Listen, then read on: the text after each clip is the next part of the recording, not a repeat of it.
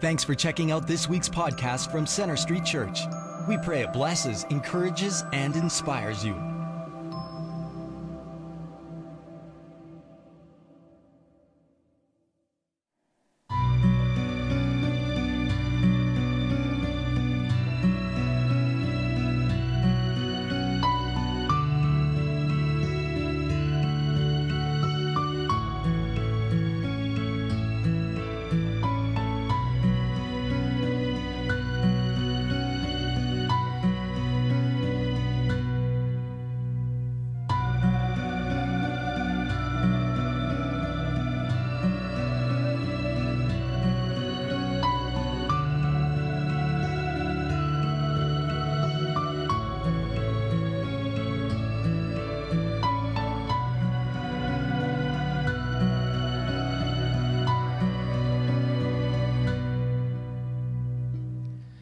Greetings to all of you. I want to welcome all those watching from different venues here at Central Campus, as well as those tuning in online.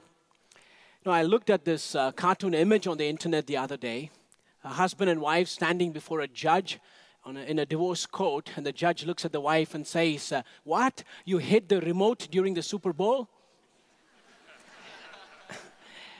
As someone who wasn't brought up with American football, I have a hard time understanding all the rules with downs, touchdowns, quarterbacks, halfbacks, fullbacks, defensive backs, sore backs. Well, you have sore backs after the game. Anyway, it is too complicated. That's why I'll stick with cricket. Believe me, it's the best sport in the entire world.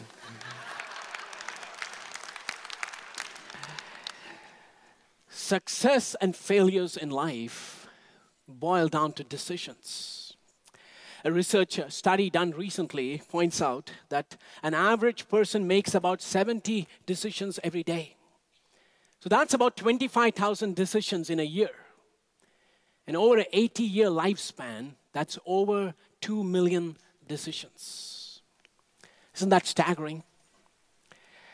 Well, granted, most of these decisions are relatively small and trivial, but collectively, our decisions guide the direction of our life. The 20th century philosopher Albert Camus put it very well when he said, "Life is a sum of all your choices." All of us encounter a fork in the road. Those crucial moments in life when we are confronted with major life-altering decisions. Choosing a college major, determining your vocation or career, the move to a new country or a new city, the decision to get married and the decision to raise children, the courage to start a new venture that you had always dreamed about, and most importantly, the spiritual decision to become a follower of Jesus Christ and give Him full control of your life. Where we stand in life today is precisely because of those choices. In this new sermon series I'm starting, I want to show you the decisions of people that made a difference. You see this in the Bible when stories of two people are presented side by side. It is done intentionally so we can compare and contrast these characters. And you will see distinctly the consequences of the decisions of each of the individuals. So every time I preach over the next few months, I'll continue on the theme of decision making and bring you comparisons between Bible characters and the difference their decisions made. Today, we're going to focus on two individuals whose lives represent two paradigms in decision making. One of them represents the way of God, and the other represents the way of the world. We're going to take a closer look from the book of Genesis, the decisions of Abraham and Lot. I'm going to ask all of us to stand as we read from Genesis chapter 13.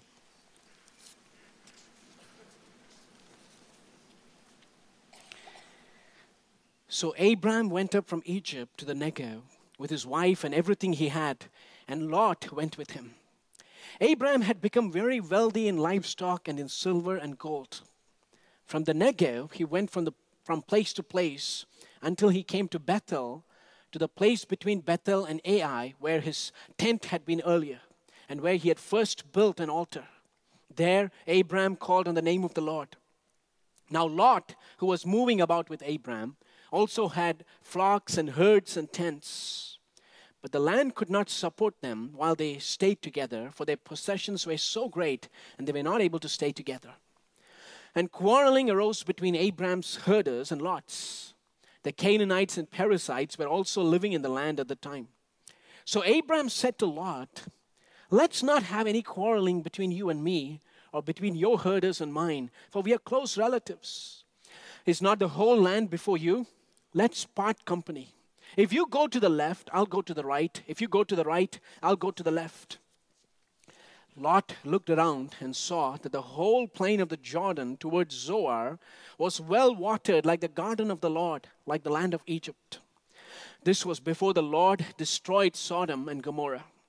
So Lot chose for himself the whole plain of the Jordan and set out toward the east. The two men parted company. Abraham lived in the land of Canaan, while Lot lived among the cities of the plain and pitched his tents near Sodom. Now the people of Sodom were wicked and were sinning greatly against the Lord.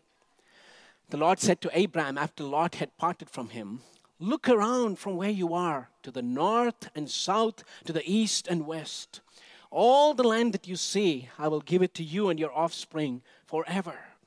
I will make your offspring like the dust of the earth, so that if anyone could count the dust, then your offspring could be counted. Go walk through the length and breadth of the land, for I am giving it to you." So Abraham went to live near the great trees of Mamre at Hebron, where he pitched his tents. There he built an altar to the Lord. Father, there are many voices all around us, but we have gathered in this place to listen to your voice.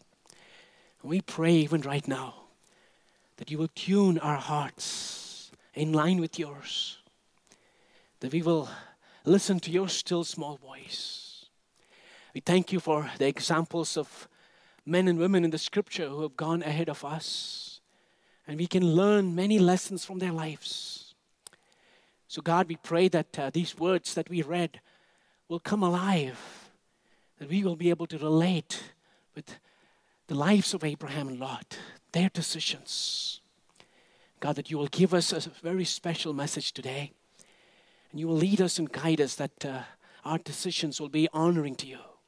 So we commit this time. Speak to us in the power of your Spirit. For we ask this in the name of our Lord and Savior, Jesus Christ. Amen. You may be seated.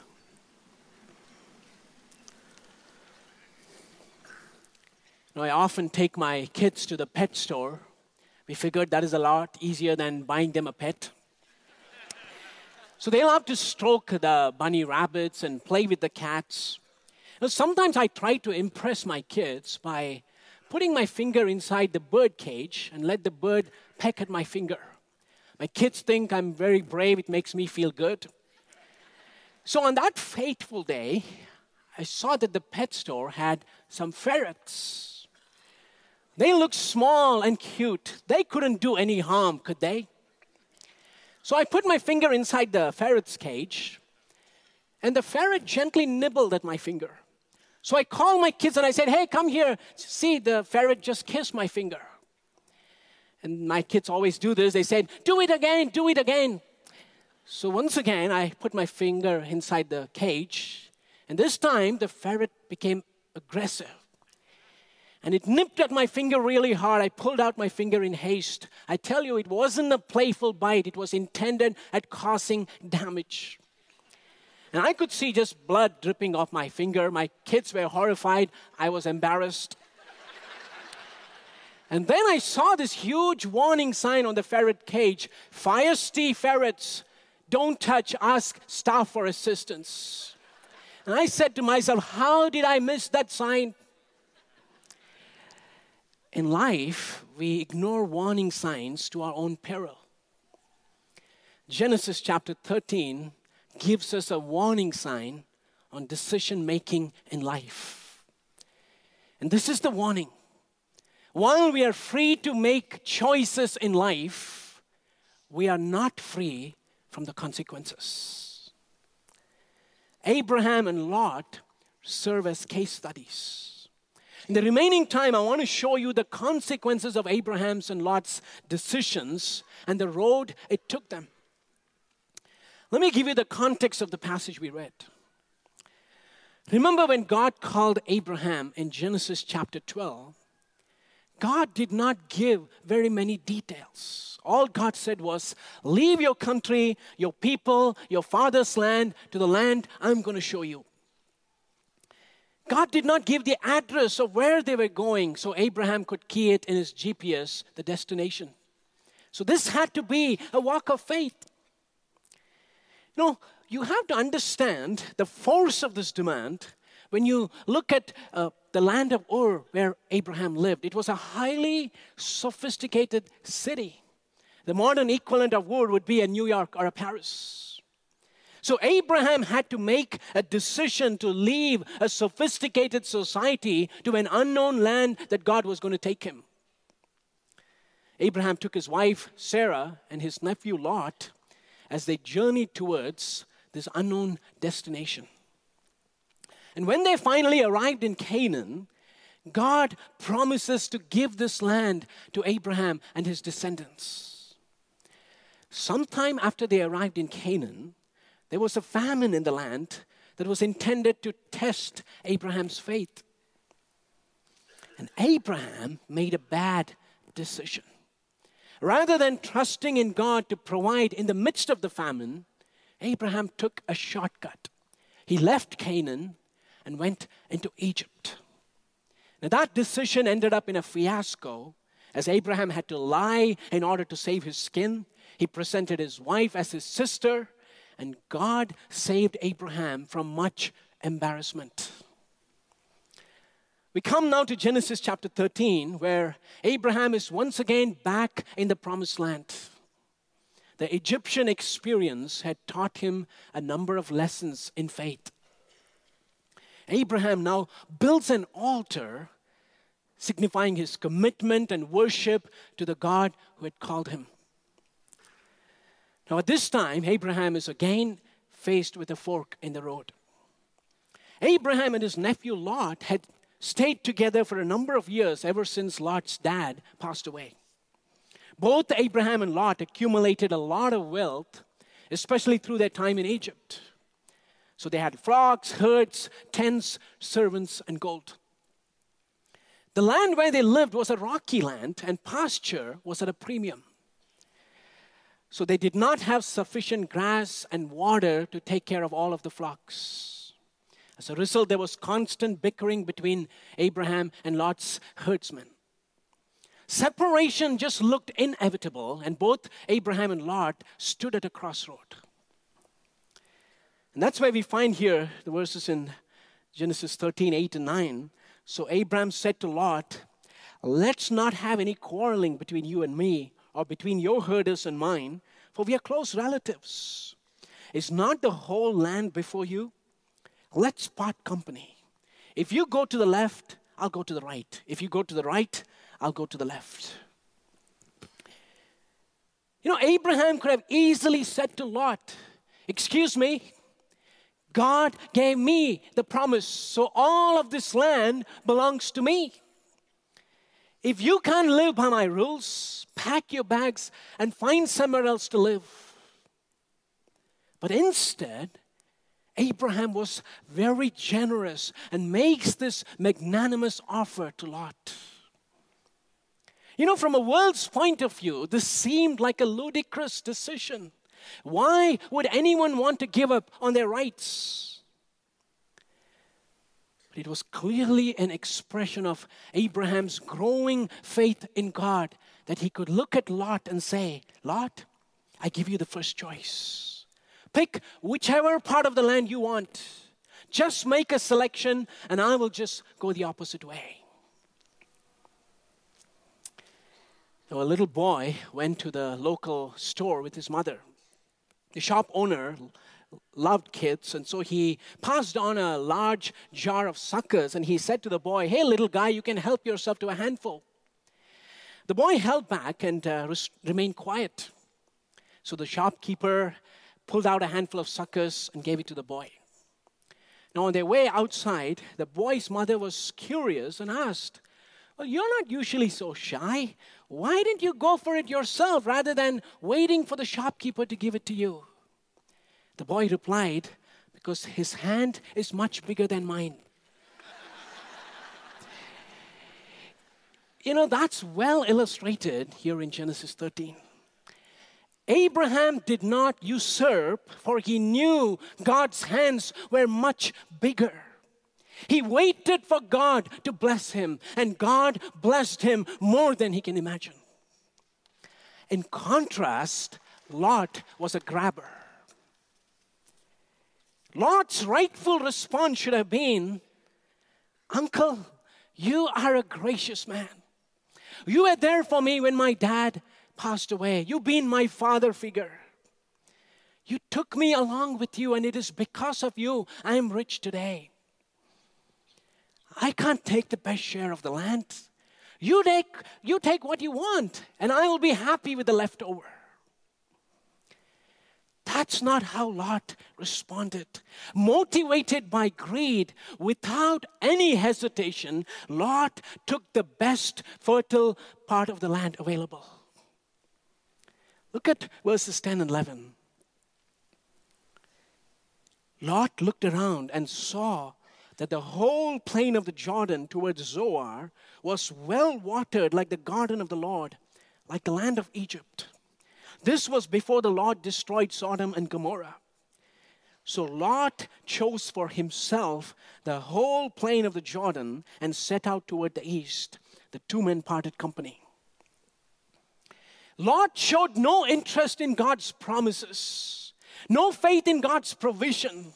His motto was, the only way anything will happen in my life is if I make it happen. And that's the motto of many people in our world today.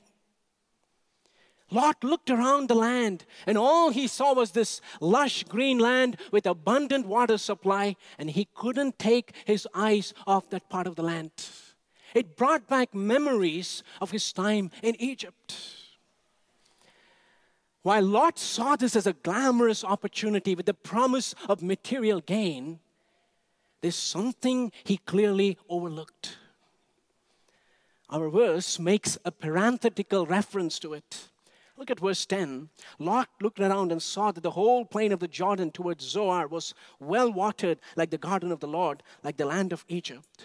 And in parenthesis, this was before the Lord destroyed Sodom and Gomorrah. That's something Lot couldn't see from his limited perspective, the future destruction of the very city he was going to immigrate to. And that's because Lot operated from a two-dimensional perspective in his decision-making and conveniently left the vertical element out. He never consulted with God on his decision. Whenever in life you leave God outside of the decision-making process, you are headed for a disaster. While you read in Genesis about Abraham building altars, there's not a single instance of Lot building an altar. Someone said, a man who is weak in his devotions and worldly in his desires will inevitably be wrong in his decisions. Our text confirms this when it says, Lot chose for himself. It was a self-centered, self-seeking choice. Lot's mind started doing the math. He calculated how his herds and livestock would benefit from the pasture. He mentally counted the money he would make by selling to the nearby cities. He saw the dollar signs and went for it without considering the impact of this decision on his family. How many times people make decisions in life purely on monetary terms without considering the repercussions on the family? They see the dollar sign and they go for it. I tell you, it's not worth it, as you will see from Lot's story. Motivated by greed, Lot made the biggest mistake of his life, a decision he will live to regret the rest of his life. One compromise would lead to a series of compromises, resulting in a downward spiral. Let me show you the consequences of Lot's decision. Lot pitched his tent near to the wicked city of Sodom. The very next chapter, Genesis chapter 14, we find that Lot and his family had comfortably settled in Sodom. Sodom and Gomorrah were such sinful cities that God couldn't take their sins any longer. It was time for their destruction. God sends his angels to Sodom to bring destruction and rescue Lot and his family. Now look at the first part of Genesis chapter 19, verse 1. The two angels arrived at Sodom in the evening, and Lot was sitting in the gateway of the city. What you see here is yet another step in that downward spiral. What's Lot doing in Sodom? He was sitting by the gateway of the city. And in ancient times, it's the leaders of the city who sat at the gateway. So that implies that Lot was not just living in Sodom, he had become one of the leaders in Sodom. He was part of the board of governors of the city. And as Lot entertains these angelic visitors in his home, you see the shocking depravity of the city in full display. Genesis 19, 4 and 5 tells us, before they had gone to bed, all the men from every part of the city of Sodom, both young and old, surrounded the house. They called to Lot, "Where are the men who came to you tonight? Bring them out to us so that we can have sex with them." Lot was fully reaping the consequences of leaving God out of his life. In utter desperation, Lot tried to protect his guests and was even willing to offer his 2 virgin daughters to this mob of perverts. Now, talk about a warped value system. Living in a godless society, Lot had lost his ability to reason. And I tell you, that's what concerns me about the world we live in today. When you leave God out of your life, the markers of a godless society is the death of the mind and our ability to reason. And we see several signs of that today in our world.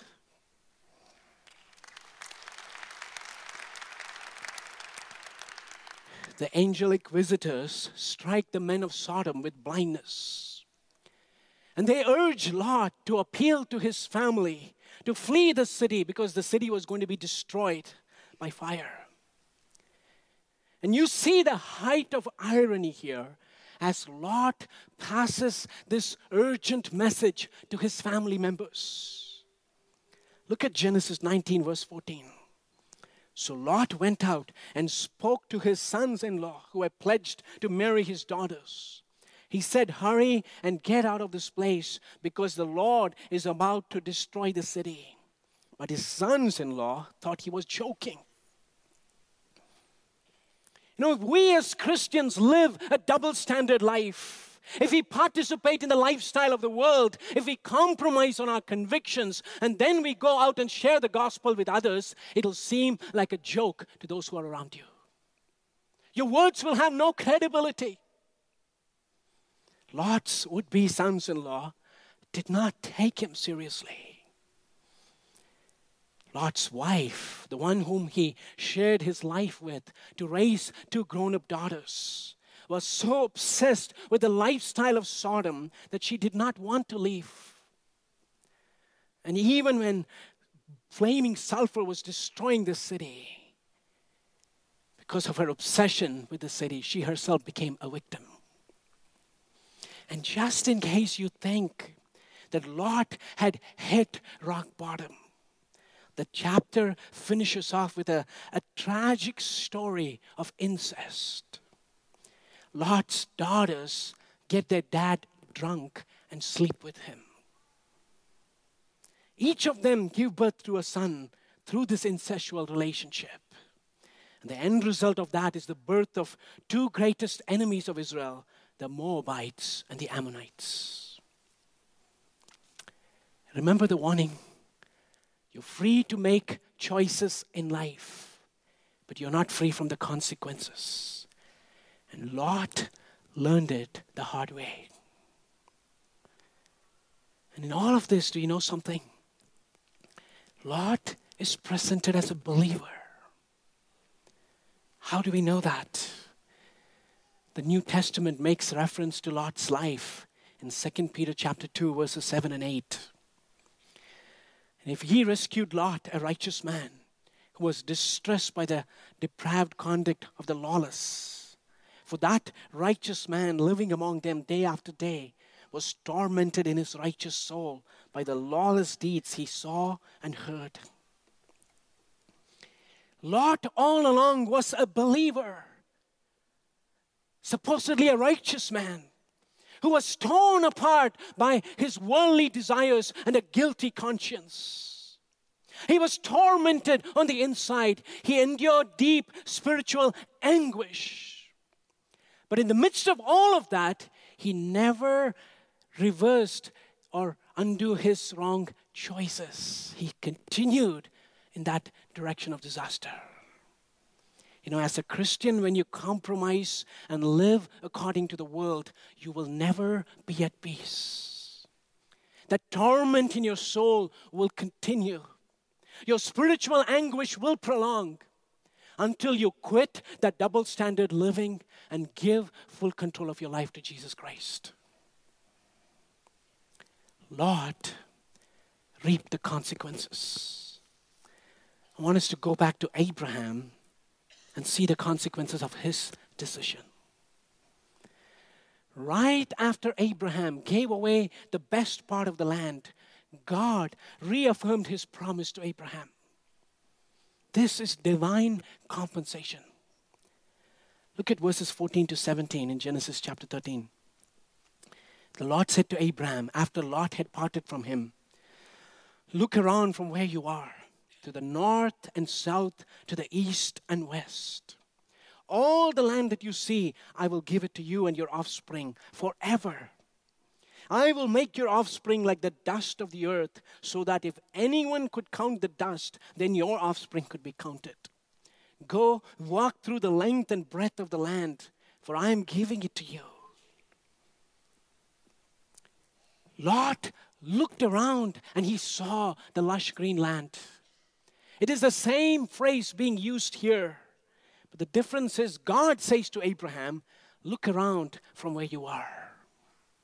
Lot took his own initiative to look, while Abraham waited for the Lord's blessings. And that made all the difference.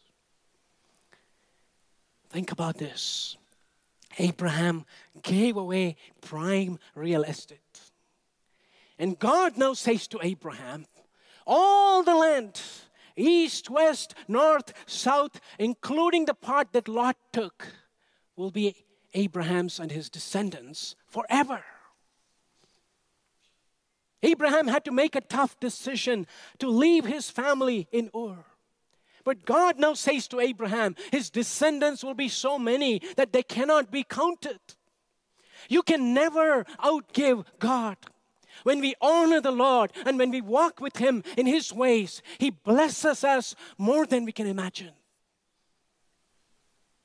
Jesus says this so clearly in Matthew 6:33. But seek first His kingdom and His righteousness, and all these things will be given to you as well. You know, when you give the control of your life to Jesus, your decisions in life are no longer centered on yourself. They're centered on Christ, His agenda, and His kingdom.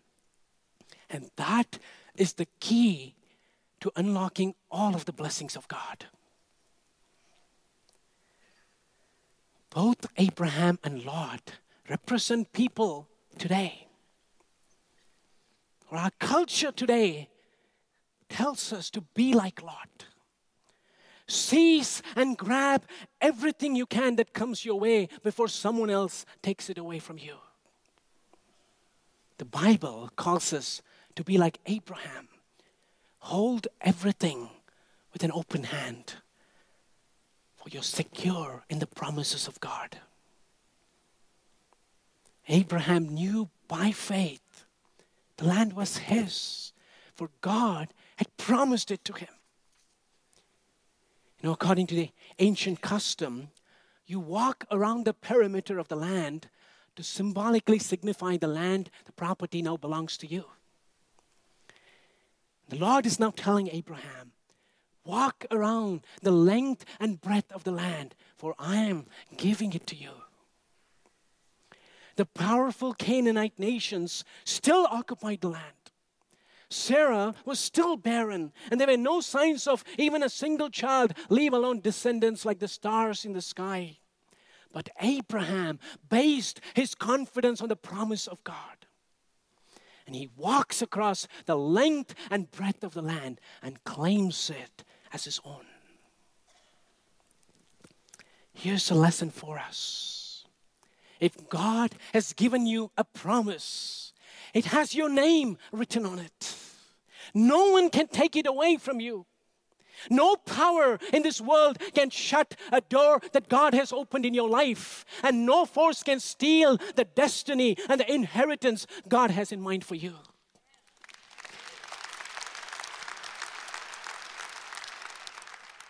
Comprehending this truth is the secret to making good decisions. For you will realize you don't have to grab like Lot. You don't have to make things happen your way. You don't have to scheme or maneuver or manipulate, but you can confidently wait on God's timing and for God's plan to unfold in your life. When you have this unshakable confidence in God's plan for your life and His timing, this is how it will look like in real life. When you're single and you find this beautiful girl or this handsome guy you like, your attitude is not, I need to grab this person before someone else does. But you can be confident that if this is the person God has for you, then an invisible reserved sign has already been put on that person. When you're eyeing that dream job, you don't have to lie on your resume in order to somehow get the job. But you can trust in God's purposes that if this is in line with His will, He will make it happen, even if it looks impossible.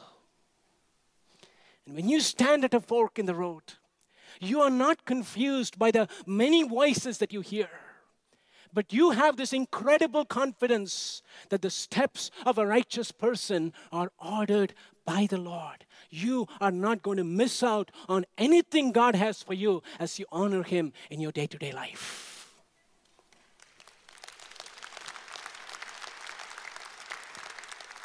Striving in your own strength and making everything work is the way of the world.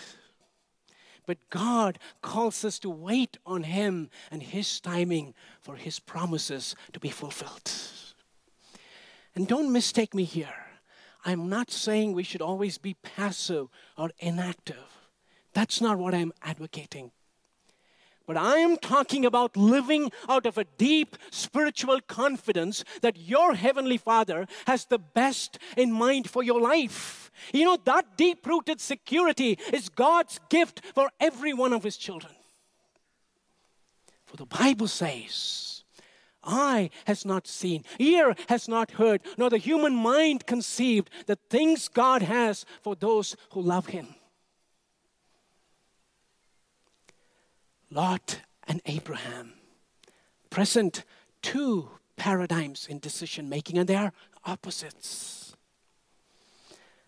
The question I have for you is, in your decision making, who do you resemble? Abraham or Lot?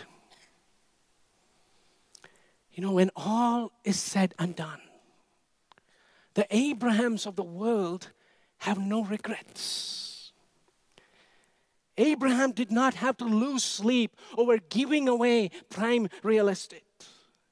He chose to honor God, and God blessed him according to his riches and glory. And Abraham would become the patriarch, the father of the faith, through whom all the nations of the world will be blessed. But the lots of the world are best described by this song by Frank Sinatra called My Way. In what is almost like an autobiography, Frank Sinatra emphasizes how all through life he did things his way. The first stanza of the song goes like this. And now the end is near, and so I face the final curtain. My friend, I'll say it clear. I'll state my case of which I'm certain. I've lived a life that's full. I've traveled each and every highway. But more, much more than this, I did it my way. That's the song of the lots of the world. And it's the saddest song of all. For it represents the majority of the world we live in, who go through life their way, make decisions their way, have everything their way. And these words get inscribed on their tombstone. I did it my way, and it was wrong. But the Abrahams of the world have a different song. It's not I did it my way. I did it God's way, and that made all the difference. You know, throughout this message, I've given you a warning. A warning that bad decisions come with huge consequences. But the Lord wanted me to finish on an encouraging note. You know, one of Lot's daughters, through this relationship of incest, became pregnant and gave birth to a son whom she named Moab. And out of Moab came an entire nation, the Moabites. They were a wicked nation. They were constant enemies of the people of God. It's a tragic situation. But centuries later, a Moabite woman named Ruth will meet an Israelite man named Boaz. God brings these two together in marriage. And this couple will be drafted into the chosen lineage that will bring our Savior, the Lord Jesus Christ, into the world. You know, when you hit the lowest of lows, God doesn't give up on you. When we turn to the Lord in repentance, when we fully surrender to Him, He takes our dirt, the messes that we have made, the yuck and the consequences of our bad choices, and brings beauty out of the ashes. That is the power of the gospel of Christ, which gives every one of us hope. Only Jesus can do that.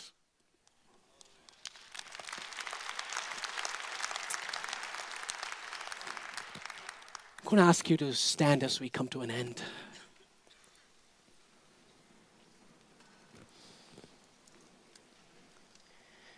I want you to close your eyes even right now.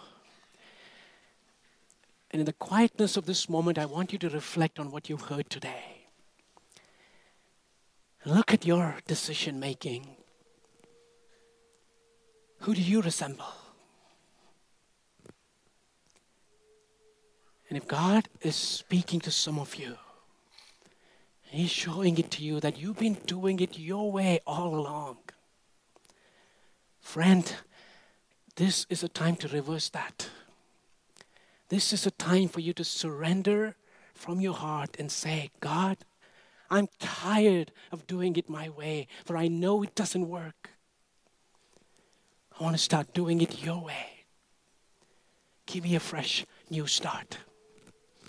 And if that is your cry today, God is in this place. He hears your cries. He sees your heart's intention.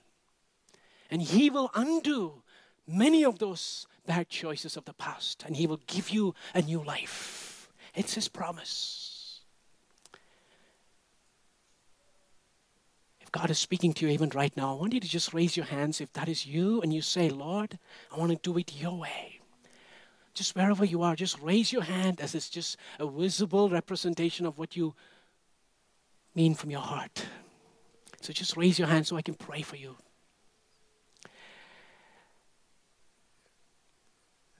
Father, we thank you for the hope that we have in the gospel. That none of us, Lord, no matter what we have done, when we come to you broken, you never reject us. You always invite us into a deeper relationship. And you are able to bring a deep and powerful transformation in our lives. So I pray for every hand that is raised right now. Father, would you seal their decision, their heart's desire, that you will empower them with your Spirit to live a life that will honor you. That all the days of their life from now on, they will live for you and for your glory.